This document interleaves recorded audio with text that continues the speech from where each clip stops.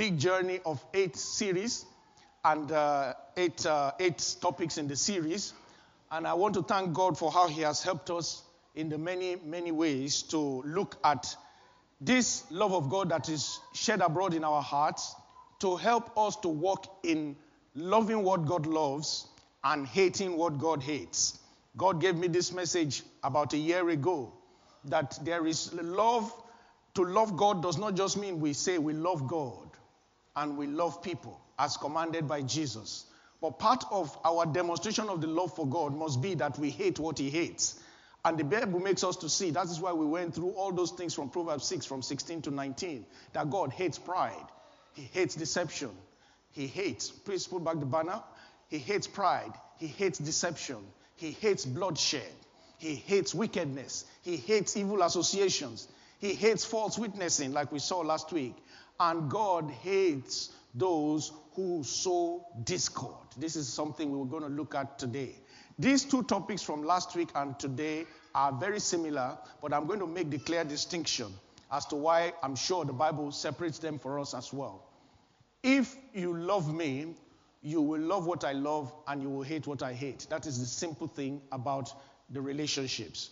Relationships are fostered and made simply because we have commonality in what we love. We may have variants of it, but we have commonality in what we love and commonality in what we reject and hate. So thank you for the banner. We are looking today on the power to hate sowing discords. The power to hate sowing discords. The power to hate sowing discord. Romans 5:5 has been our anchor scripture. It says, now hope does not disappoint because the love of God has been poured out in our hearts by the Holy Spirit. The love of God has been poured out in our hearts by the Holy Spirit. And so we want to thank God for giving us that privilege to have the love of God working in our hearts. So if we are people who love God, we must, like I said over and over, love what he loves and hate what he hates. God loves people. Say with me, God loves people. Say, I must love people. It doesn't matter who they are. It doesn't matter what they've done. It doesn't matter whether they believe what you believe. It doesn't matter whether they hate you. It doesn't matter whether they don't like you. God loves people. His commandment is that you love him and you love people, neighbors, your neighbors, other people as yourself. So we don't select people that we love. We don't love people because they believe in what we believe. They don't love people because they look like us. They don't love people because they enjoy. We don't love people because we enjoy the same thing alone. We are commanded to love people, so we must love people. So that must be settled. When we have this settled, we will see why we need to hate those things that God hates. Because everything God hates are things that make life difficult for people or even claim the lives of people. When he says we should hate hands that shed innocent blood, it means that we should hate everything that causes people to lose their lives, lose their reputation, lose their dignity. We must also hate those things. So, in Proverbs chapter 6, from verse 16 to 19, we have seen those 6 and 7 things. And if you count them, they're actually 7. All my theological life, I've been trying to study what is the 6, what is the 7. I've had so many messages and schools of thought that the first 6 are the 6, the last is the 7th, the one we are looking at today. As far as I'm concerned, 7, God, the Bible says, there are 7 that is an abomination to him. So that is good enough for me. So everything in the list is what he doesn't like. Verse 19, let's go there. He doesn't like he hates a false witness who speaks lies, and one who sows discord among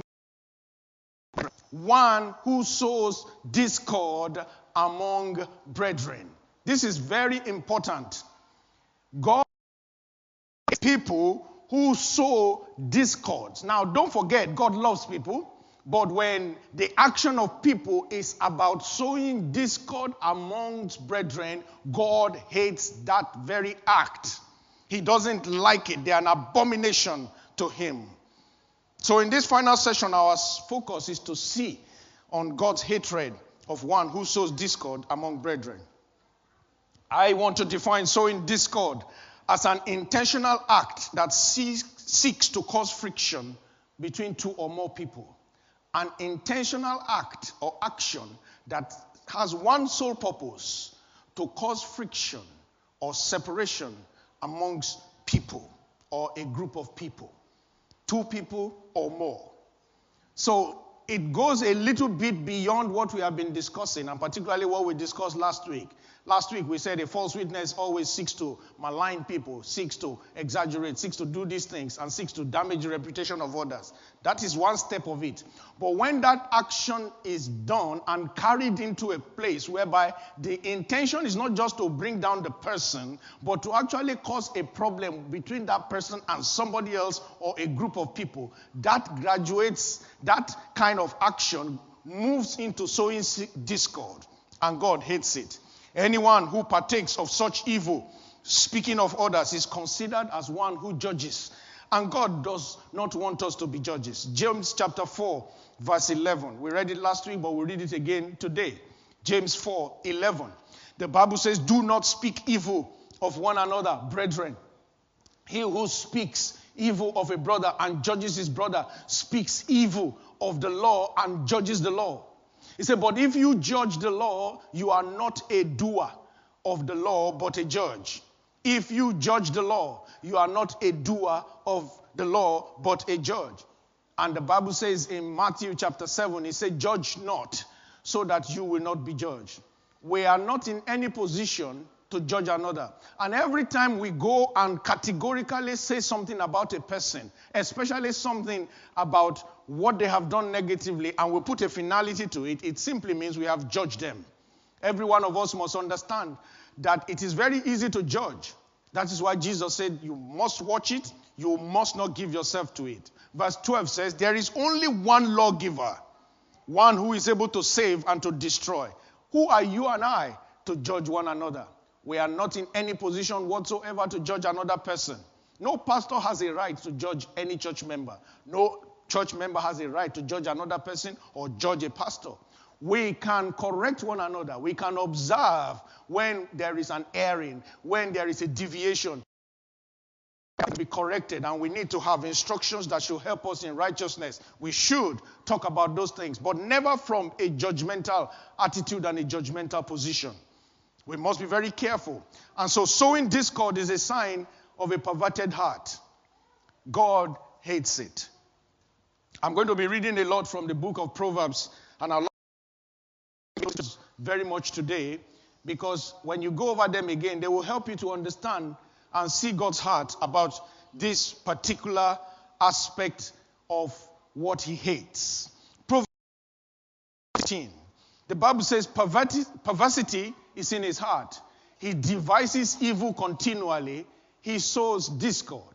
Anyone who has a perverse heart, anyone who does not allow his heart to continue to be and continually be taken over by the love of God that has been shed abroad there, will have a potential to be devising evil continually and sowing discord.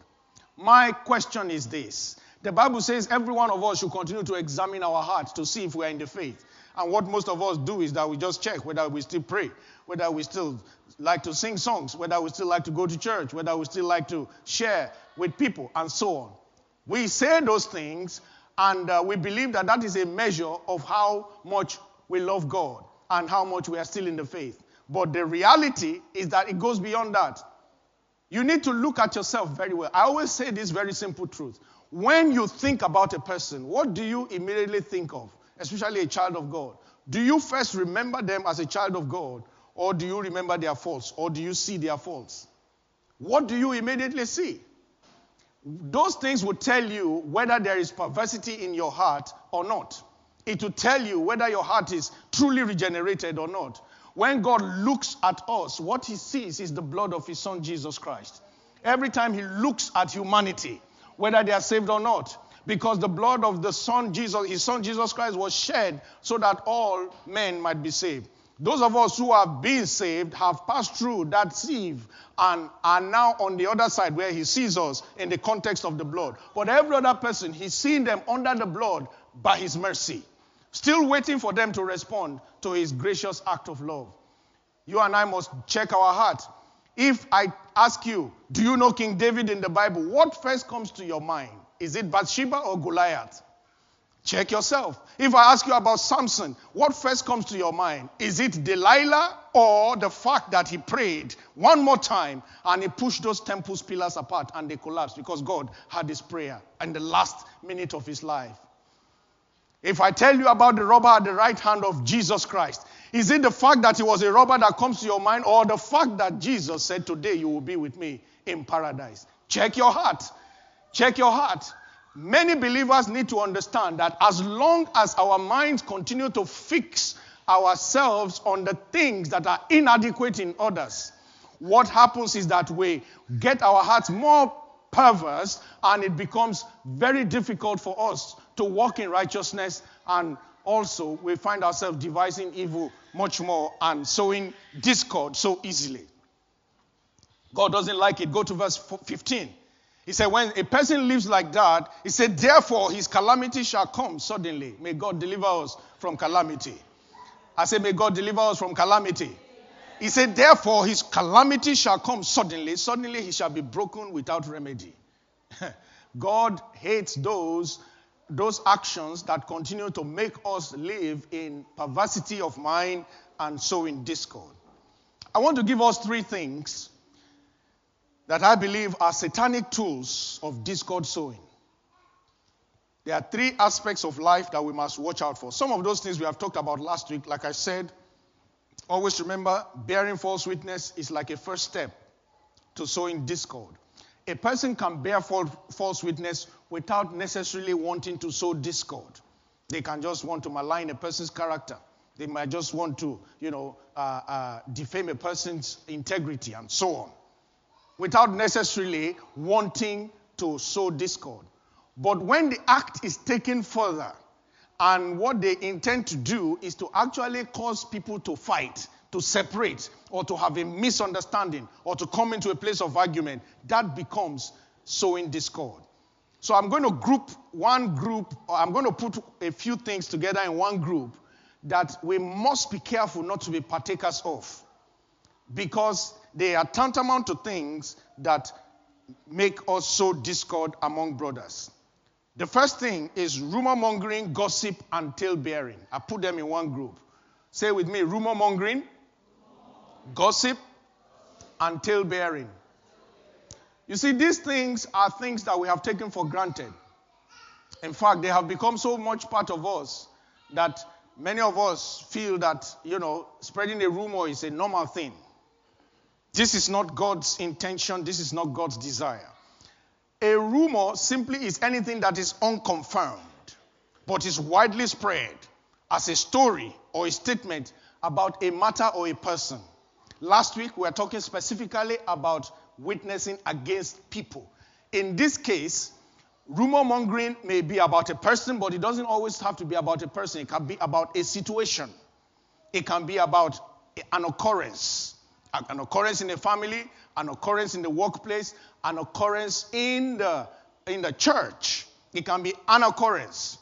But rumor mongering seeks to not confirm these things and seek to just want to spread them widely. It's very similar to gossip and tale bearing.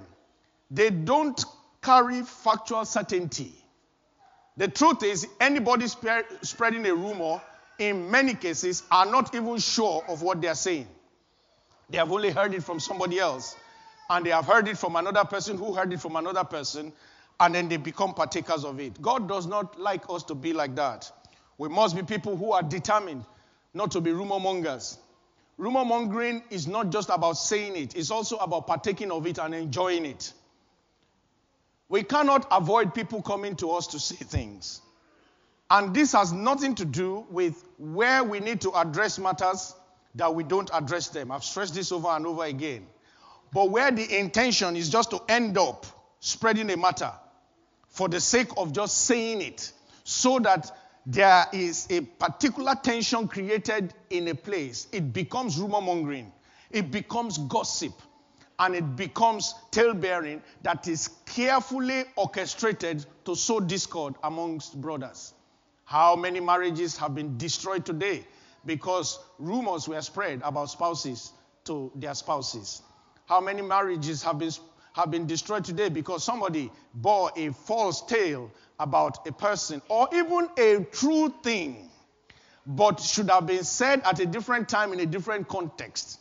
Said to a person, the person not reasoning straight, and then it becomes a tool of discord. How many churches have been destroyed in terms of their separation today? Not because God wanted them to separate and spread, but because rumors were not handled correctly. Every one of us must understand God does not like it. Proverbs 17 verse 9. It says, he who covers a transgression seeks love. That is not to say God is encouraging transgressions, but God is saying handle transgressions from a position of love. What is your motive of going to tell somebody else something that is a fault of a third party? Is it to really seek a solution to help them out of it? Or is it to spoil their character? Or to even much worse, defame them in the presence of the person that you are talking about? We must be careful how we repeat matters. The Bible says, he who covers a transgression seeks love, but he who repeats a matter separates friends. He who just goes raw to repeat a matter and intentionally just wants people to just take the matter as it is without caring the fact that this can lead to many broken relationships unnecessarily is a person who is sowing discord, and we should not be such a person. We must be careful how we repeat matters, even when we say we are bringing them up as prayer points. I have been around believers all my life. At times, all their prayer point is nothing but gossip. Nothing but pure gossip. Just wanting to talk about somebody as a brother. Let us pray. That is where the prayer ended. Every other thing after that is just a tale of a gossip. We must not live like that. We must be people who intentionally check from our hearts. This thing I'm about to say, is it necessary to say it here? Is this the right audience to hear it? Even if it was a true thing, but it does not bring glory to God, and it has a potential to cause a problem. Is it the right way to say it? If you find that a man, for example, was God forbid, a brother was caught, and you can see clearly that this was an act of adultery. Now, is it a wise thing to just go straight to his wife to tell him, because this is a brother, or is it wiser to come to his pastor or somebody that's an elder, somebody that can handle things maturely, to know how to deal with that matter so that it can be put in the context of the family and addressed properly before it causes unnecessary problem? You have to ask yourself, what is my motive?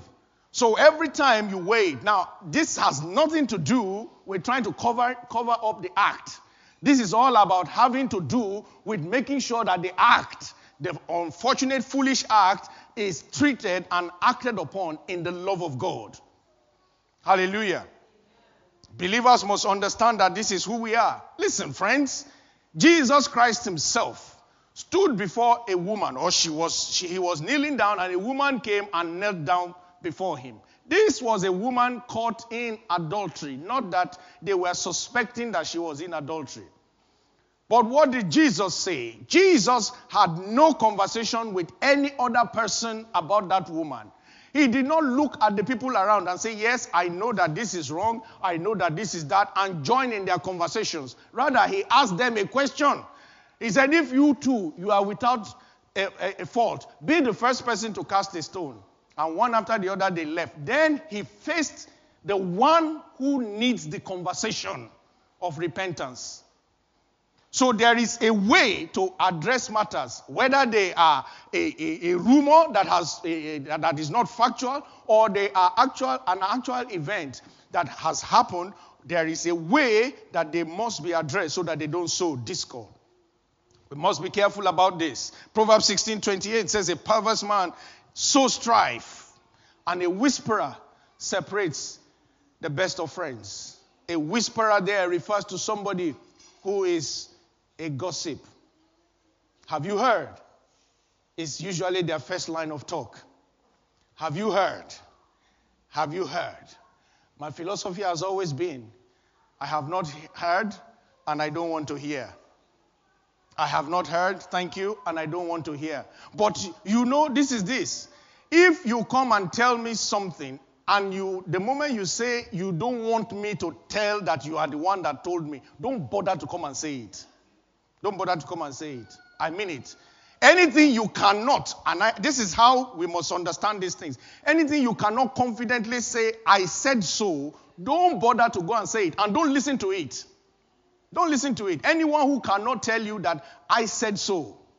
Because the fact that you are not confident to repeat what you are saying in another place simply means that there is an element of it that is not true. This may sound hard and tough, but this is how we must live. I'll keep repeating. This has nothing to do with trying to conceal things that should be exposed, but this idea of flippantly going about and just talking the way we like and criticizing things the way we like must stop. We must always ask, what is my motive? This thing I want to say to Mr. B about Mr. A, what is my motive? Is it to make sure that it is addressed properly? Number one. Then if it is so, does Mr. B have capacity to do it? If he doesn't have capacity to do it, then the test is falling. I must not say it to Mr. B. I must go and say it to Mr. D, who truly has capacity to do it, who has capacity to address it appropriately. Because all it will do to Mr. B will just be another gossip, because he is not in a place to do it. This is why you should not discuss church matters and things that can pervert and pollute the heart of your children with them. Some parents will sit down and be talking about people they don't like in church to their children. An irony. They sit down and discuss with people that cannot do anything about it. And those young ones are wondering, but we go here every day, and I saw you even hugging them last Sunday.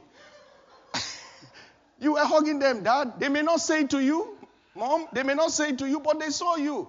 So you are confusing their mind, and they are wondering, what is this Christianity? That is why when some of them become teenagers, they say, I don't want it. I don't want it. It's sheer hypocrisy. You don't live like that. This thing needs to be discussed. Take it to the matters and take it to the person that can handle it and that should be able to handle it. This is what the Bible teaches us. Let us be very careful what we sow. It says a perverse man sows strife. Some people sow strife in the workplace. Anyone who is always talking about other people when they come to your desk and come to your office, be wary of them. And don't think they like you so much. The moment they leave your office, they are talking about you too. The moment they leave your office and they are entering the other place, you are the subject of their discussion. Such people are just terrible, to use the one word for it. There was a story of three preachers who they said, let's just relax today. Let's go and do some fishing. And they took a boat and went out to a lake somewhere in a far inner country. And things started going well. Very serene environment. And they felt, men of God, we never really have chance to unwind. And all the time, the problem we have is we're always busy, family, church, people, work, all these things. That this is a very good opportunity for us to really relax. And this relaxation, let's make it a part of how we are accountable to one another. So let's discuss whatever have been our challenges so that we can be praying for one another.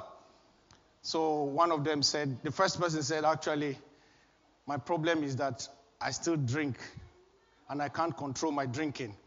But somehow I managed to put up a show on a Sunday. And please pray for me, my brothers. And they both said, oh, wow. God strengthen you, my brother. God strengthen you. The second one will speak. He said, my problem is that I'm a gambling addict. Every Saturday, I still try the numbers.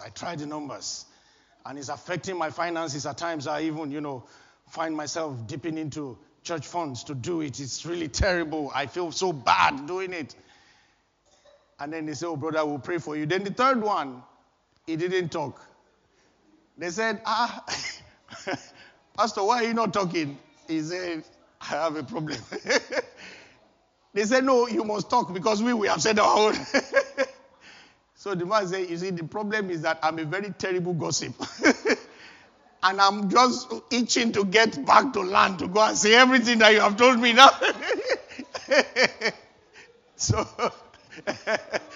So it is a very, very terrible thing you can see. Of course, that was a joke. I don't believe it ever happened, but I think imagine that scenario. Imagine that scenario. It is a it is a terrible thing to have an uncontrollable attitude of gossip. We must fight it, because what it does is it goes ahead to sow discord among brothers. Proverbs 26 verse 20. It says, where there is no wood, the fire goes out. Hey, where there is nothing to fuel the gossip further, the fire goes out. Be that person that removes the wood that is trying to spread the tale. Be that person that is removing the wood. If every church has people who are always removing the wood when there is a tale bearing and a gossip that has a potential to cause problem, they remove the wood and look for a better way to address what has happened than just allowing stories that are unfounded to fester. Such places, such people will be people who put out the fire. The Bible says where there is no tale bearer, what will cease? Strife. Strife will cease. Where there are people, where there is nobody who is always seeking to push news A to group 1 and the news from group 1 to group 2 and just making sure that they are not, tale bearing. He said where those people don't exist, there can't be strife. Strife is usually caused among brothers because people have sown discords. They have sown the seed of discourse. So we have to be people who are intentionally resisting tale bearing. We have to be people who make it our culture. One of the things that we have as a core value in this church is to trust in God and to trust one another as a people under God. So it is a very, very important core value for us. If I say to you, this is where I will be at that time, I don't want you to think twice. That is pastor saying true? Is he maybe this and that? No. That I have said this is where I will be, should say to it. And if you come to me and I say to you, let's meet tomorrow at 10 a.m. And you say to me, I can't meet you at 10 because I will be at so place. I don't want to be thinking that you are just deceiving me. I don't want to have to go home and be thinking, maybe he just doesn't want to be there or not. In this place, it is a very important thing for us that we make sure that we don't allow one another not to be able to trust one another. We don't trust in one another because that brings a curse. But we trust one another under God. It's very important. We need to be people who are also wary of those who like to sow discord and tale-bearing and gossip. We need to be very wary of them. When you notice that there are people who are living like that, they need help. They need help. You don't just, talk about it and, send them off. But you need to find a way to make sure that they are properly counseled and they are properly helped. Again, talking to the right persons who will be in a position to do so. Don't take a talebearer's problem to other people and become another talebearer of it. In the name of trying to solve the problem. Go to the right places and say, brother, I have a challenge here. Meet the pastors, meet the leaders, maybe the leader of the group, and say, I think there's a challenge here. Maybe we might need to have a word with brother this or sister this. I noticed that they go and they say things a lot of times that are unfounded, and resolve it in love. If you cannot do that with them and you need to speak to other people, then you take it that way. That is how God expects us to deal with these matters. Romans 16 verse 17. It says, now I urge you, brethren, note those who cause divisions and offenses, contrary to the doctrine which you learn, and avoid them. Avoid them. Doesn't mean hate them. It simply means be careful of them. Don't fuel that tendency for them. When they come to you to bring the tale bearing, make sure that you gently in love. Don't tell them, get away, sister this, you have come again, or brother this, you have come again. Gently resist them by not entertaining the discussion. He said, for those who do such, verse 18, do not serve our Lord Jesus Christ, but their own what? Their own belly. Verse 18. They serve their own belly, and by their smooth words and flattering speech, they deceive the hearts of the simple. Let us be very careful to make sure that we don't entertain such. So listening to gossip, as I've said, is also evil in God's sight. Look at Proverbs 17, verse 4. He said, an evil doer gives heed to false lips. A liar listens eagerly to a spiteful tongue. An evildoer gives heed to false lips. A liar listens eagerly to a spiteful tongue. If your heart likes to listen to gossip. It just soothes your body somehow. You need to ask God to help you. It should not be something that you are happy to hear. To keep enjoying hearing the downfall of others, or something negative about others, or something negative that has happened somewhere, and enjoying it is not a good tendency. The Bible says it is the heart of an evildoer. It heeds to false lips. A liar is the one who listens eagerly to a spiteful tongue. Let us not be people who are evildoers in the eyes of God, or liars in his eyes. Let's be people who are very concerned with addressing matters. In my life, in church life, I have these 2 years have heard many things about people, and of course, many things said about me. Not many times, not said directly to me, but heard from others and validated that it was actually said. But what I have found is that as long as you walk in the truth, as long as you make God your focus, you should never ever allow yourself to compromise with this kind of lifestyles where you are giving heed to false lips and you compromise by having a spiteful tongue. God will continue to give us wisdom in the mighty name of Jesus. We are in such times that are very perilous, and many things will be happening around us, and we have to make up our minds not to be a partaker. And I tell you, the Bible says, do not be deceived. Whatever a man sows, he will do what? He will reap. If you sow the seed of discord in somebody else's marriage, it's just a matter of time. It's coming to you. If you sow it into into a group of people, and it affected certain people's lives, it's just a matter of time. It's coming back to you. Don't sow bad seed. Don't sow bad seed. I say this respectfully and humbly at the same time by the grace and mercies of God. One of the biggest assurances I have today, by the grace of God, I'm not boasting about this, but assurance according to God's word that I have today in ministry is that I cannot be supplanted, because I have never supplanted anyone. I've worked with pastors, at least 4, some of them are in this country, that I have served directly under. I have never misrepresented them before people. So anybody who tries to do that for me will just get the fight of God. It's my confidence. I have never sown the seed. I can never see it in my harvest. But if you are not careful today and you think it is just a flippant thing, you do this, you spoil this one's business, you do this, you spoil that one's ministry, you do this, it is just a matter of time. If it doesn't catch up with you, your children are waiting. It's terrible. Don't do evil. Don't sow evil. Whatever you do, every day, ensure that you are sowing the right seed. In the year 2012, I was serving in another ministry, the last ministry I served with a pastor before starting Life Gate by God's grace a year after. I was in New Jersey, and I was there for a conference. It was one of those times, I think, my wife did not go with me. I went alone. And so I was just relaxing in the hotel room, and then I got a call from one of the brothers in the church, somebody that was very close to me. And he said something about the pastor that was, I said, are you sure? And he was really furious. He said he did this, and he was not happy, and this and that. His wife is also involved, and he was really raking on the phone. I said, calm down, brother. Calm down. I said, all these things you have said to me, are you sure it's like that? He said, how can he be telling me if he's not sure? I said, do you know something? I said, there could be a misrepresentation. There could be a misrepresentation of the man of God. I said, what I will advise you to do is this. I said, go and speak to him and don't tell him you have spoken to me. There's no need for that. You just go and say, this is what you feel about certain things that happened and what he said. He said, will he listen to you? I said, of course. Are you not his brother? He will listen to you. This is what amazes me about people. They don't go to talk to people and they just assume that the person is, he's gone haywire and they've taking all kinds of decisions. Go and speak to him. It's just another fellow human being. That they call him pastor, go and speak to him in love. Say, sir, I have this thing I want to say. I am not happy about A, B, C, and I want you to please let me know whether I got things wrong or whatever.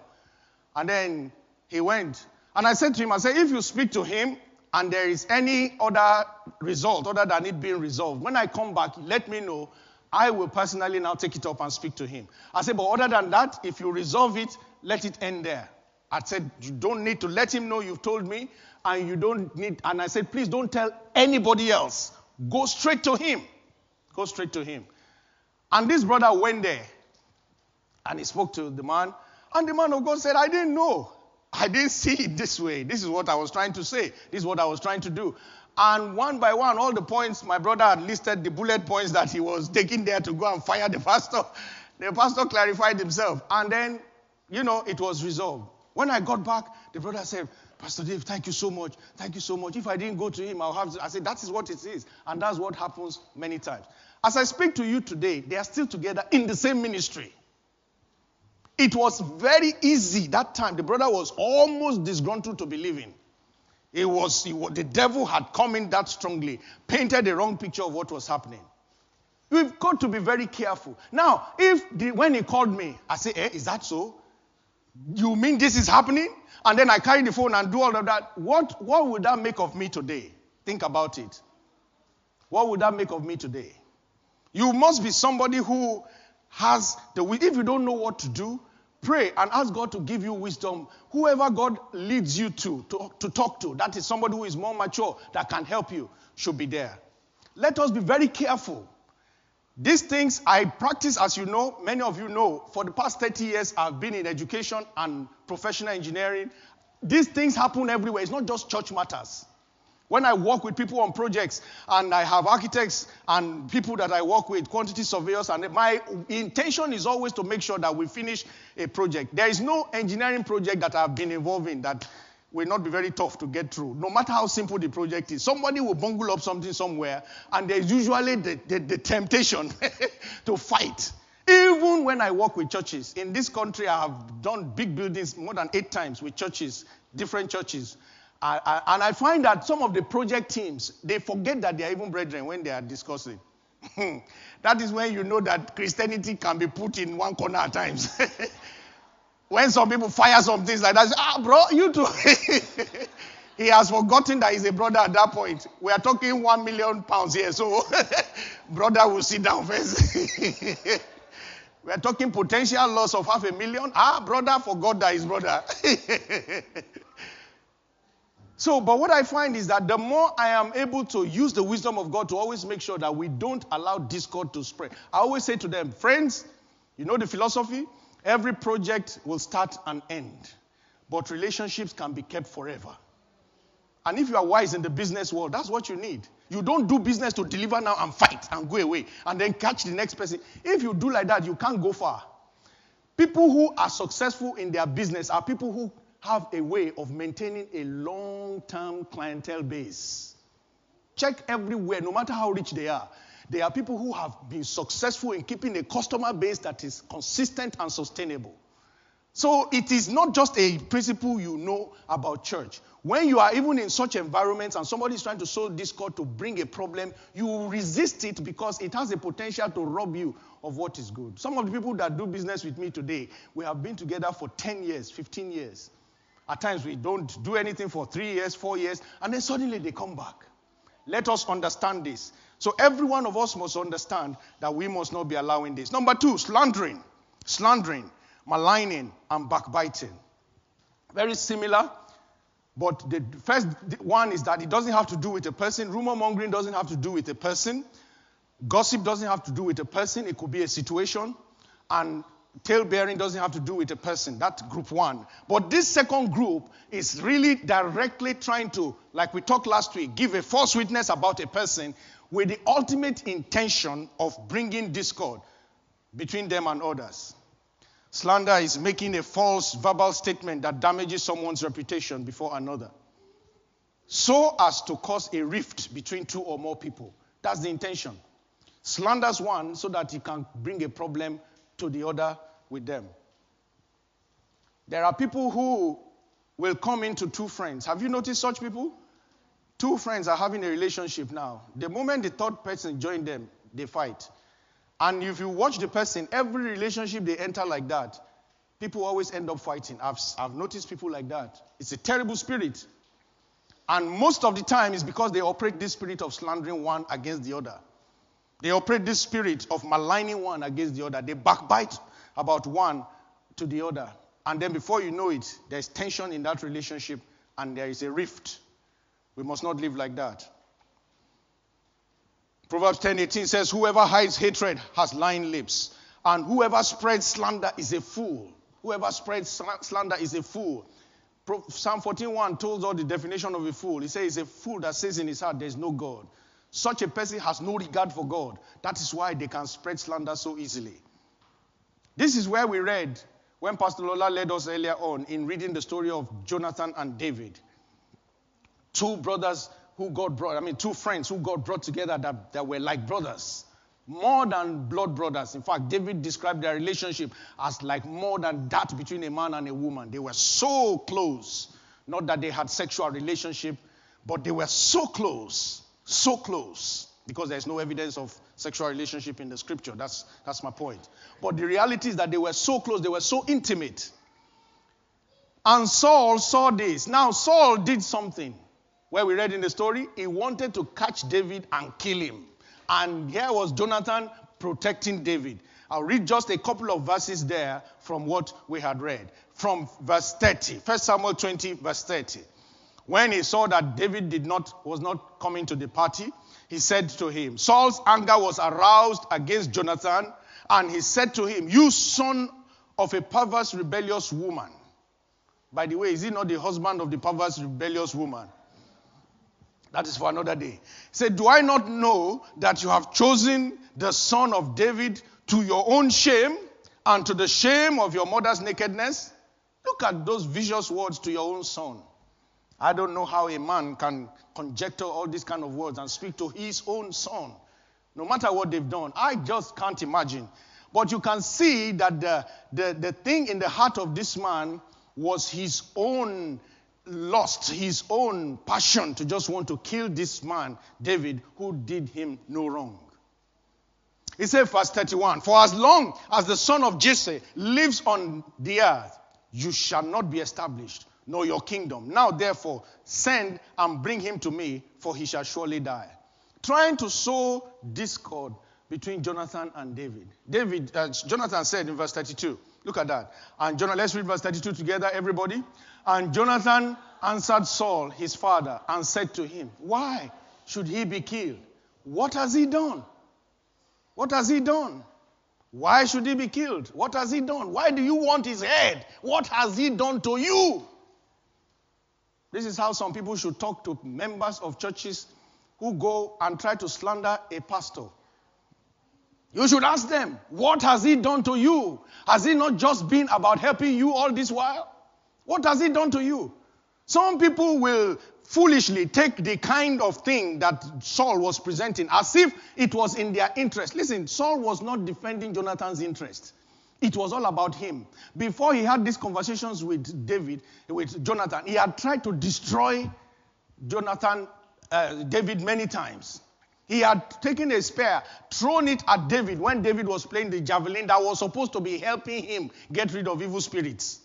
So it was clear that the discord he wanted to sow between Jonathan and David is not so much that he was concerned about Jonathan becoming king, but rather just the fact that if he can get them to separate, he will fulfill his own inordinate ambition. The day the women sang, somebody say women sang. Thank God for Mother's Day. Somebody say the women sang. That song caused problem for David. The day the women sang a song that says Saul has slain his thousands, whatever that song was like, and David his 10,000s. That was the day. That was when all of David's problems started. Somebody say the women sang. Women keep singing. Don't worry, keep singing. But sing with sense. Next time, don't go and sing to Saul like that. Don't go and sing to Saul. Don't go and sing to Saul. Don't give me problem with your husband. Don't every time your husband speaks, you say, but pastor doesn't talk like that. But pastor doesn't do that. You are killing me in your own house. That man one day will just come with a gun. Boo! God forbid. But you know something? You have to be very careful. They were very honest. But they caused problem for David. Since that very day, Saul was looking to kill David. He could not handle it anymore. So when he was talking to Jonathan, it looked as if it was Jonathan's interest, but no, he wanted to sow discord. But Jonathan was wise. He said, why? What has he done? What has he done? When somebody comes and speaks a rumor and tries to slander somebody, if they have not behaved to you that way ever, and you cannot see it in their character, ask the person, are you sure about this? Then you say, yes, I'm very sure you should take an action. I say, no, I will need to converse with them first. It always amazes me when somebody comes to talk to another person about a person they've known for long, and they don't have the enough maturity to go and ask the person, so what is your friendship about? What is your friendship about? You say you are my friend, and then somebody now comes and says, do you know Pastor David said this, or Pastor David did this, or did that? So what is your friendship if you just say, true, serious? I'm gone. I don't want to have anything to do with him again. What is your friendship? If you cannot come and ask me, I say, Pastor, this is what I heard about you. Do you know that there are things I've heard about me that I used to sit my wife down and ask that, is it possible for somebody to be like this and they will not know? There are things that I've heard about me that even shock me, that they say it's me that did it. I will call her. I've called her about 2 times. I say, I heard that they said I did this or I said this. I say, please, is it possible that somebody can be like this and they don't know it? Because I don't know how they are attributing this to me. Hallelujah. So even me, I'm surprised. So if you are surprised, come and ask me. I will tell you, me too, I'm surprised. Oh. Very surprised. I'm very surprised. Let us understand that all the intention of such people is something about their selfish gain. It's about them. You think they love you, but what they want is that relationship. Some of them envy the relationship you have with somebody. They envy the relationship you have with the boss. They envy the relationship you have with a colleague in the workplace. So they come and talk bad about them so that you can hate them. And then before you know it, you see that they are close to the same person they made you hate.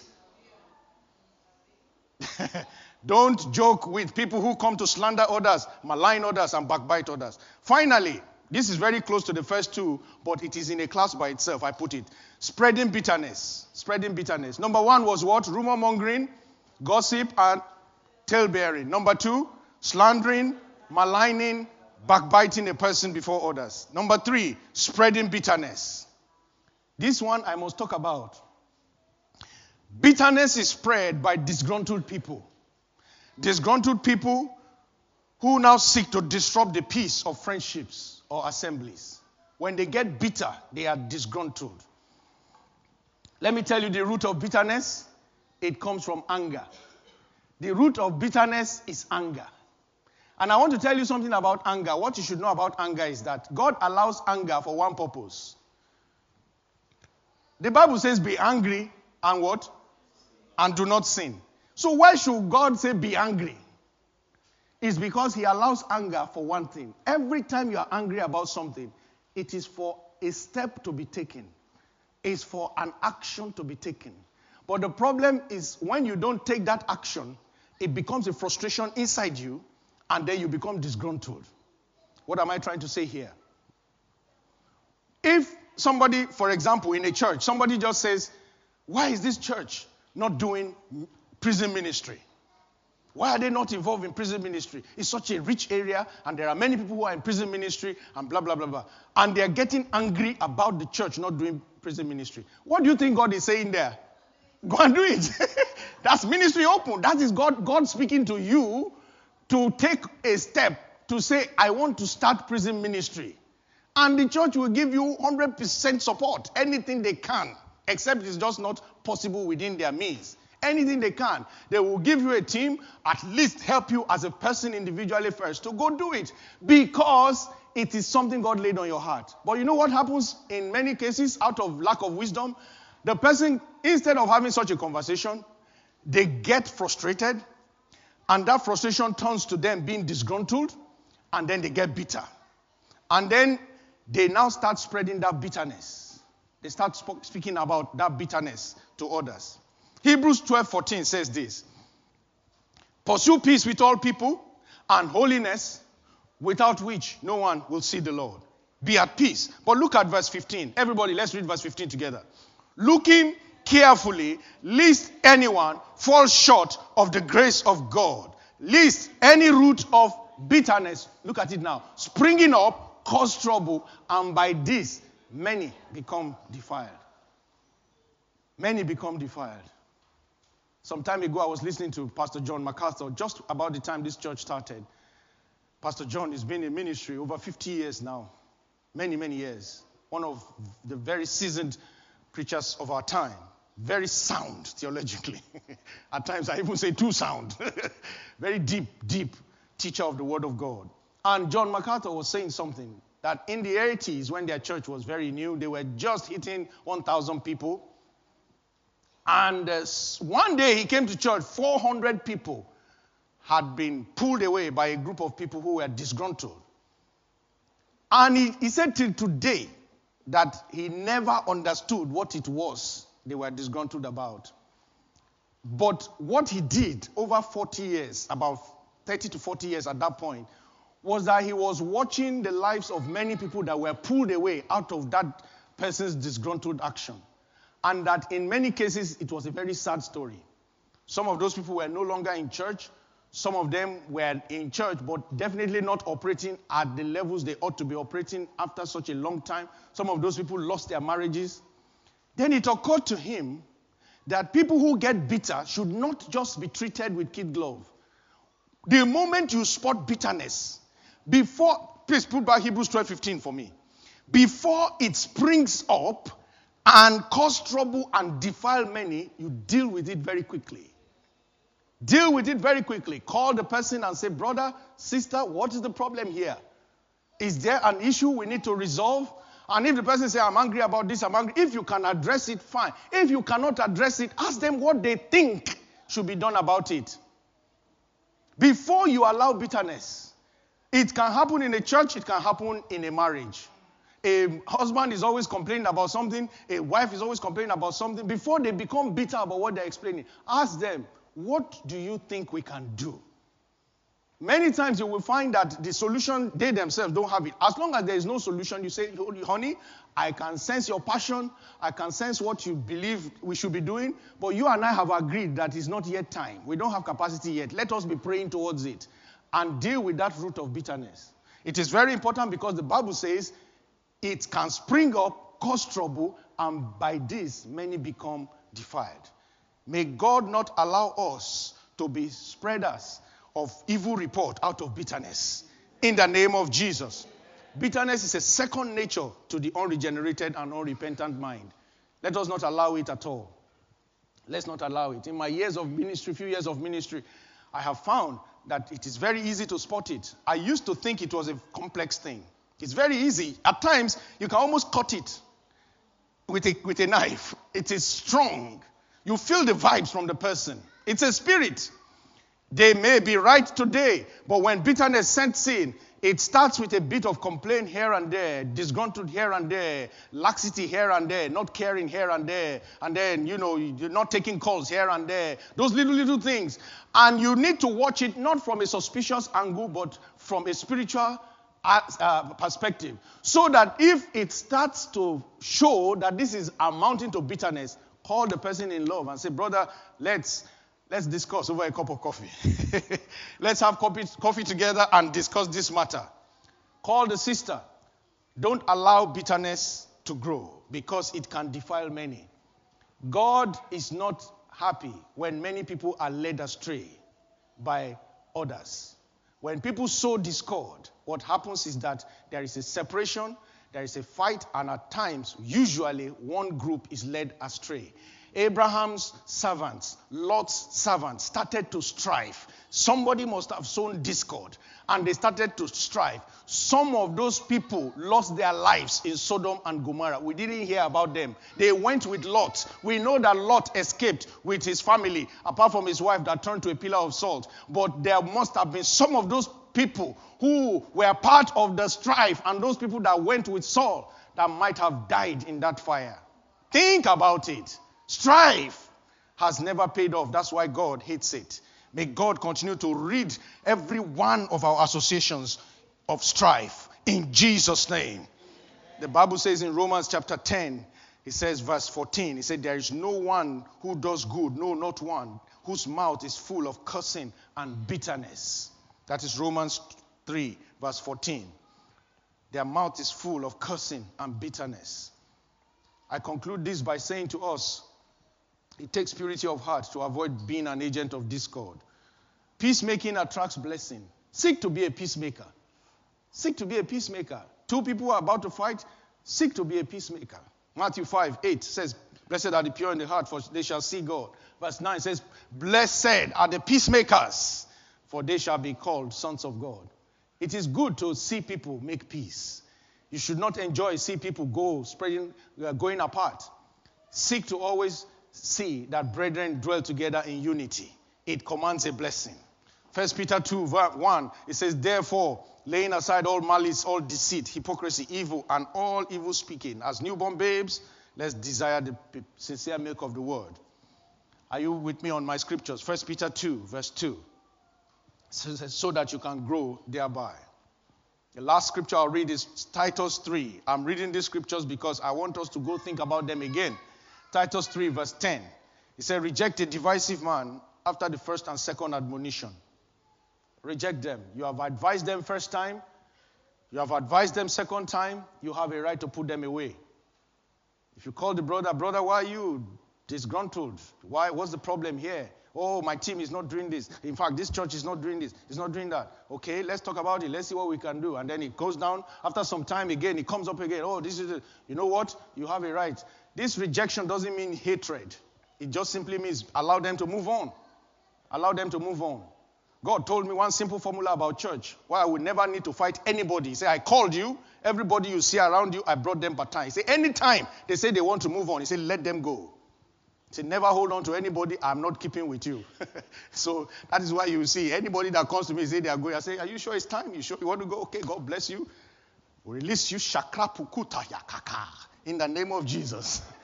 I don't sit down telling you, you are not under my covering and all those nonsense. There's no covering. Even me, I'm looking for covering under God. So any pastor that tells you are leaving my covering, you are leaving, he is a liar. He's a liar. He has no covering. If God removed the so-called covering from him, he too is a dead man. There's no need to strive with anybody. Abraham said, look at the whole land. It's so big. Why are our people fighting? He said, choose anywhere you want to choose. So when somebody comes to you and he say, hey, brother, calm down. It seems it's time for you. You see, this Warsaw is very big. If you want to go to Wolverhampton, you want to go to anywhere, it's so big. I'll pray for you. Tell me where God is leading you to. He said, God is Shikarakaka, London. Okay, Father, we release him to London. Rise to your feet and let's thank God.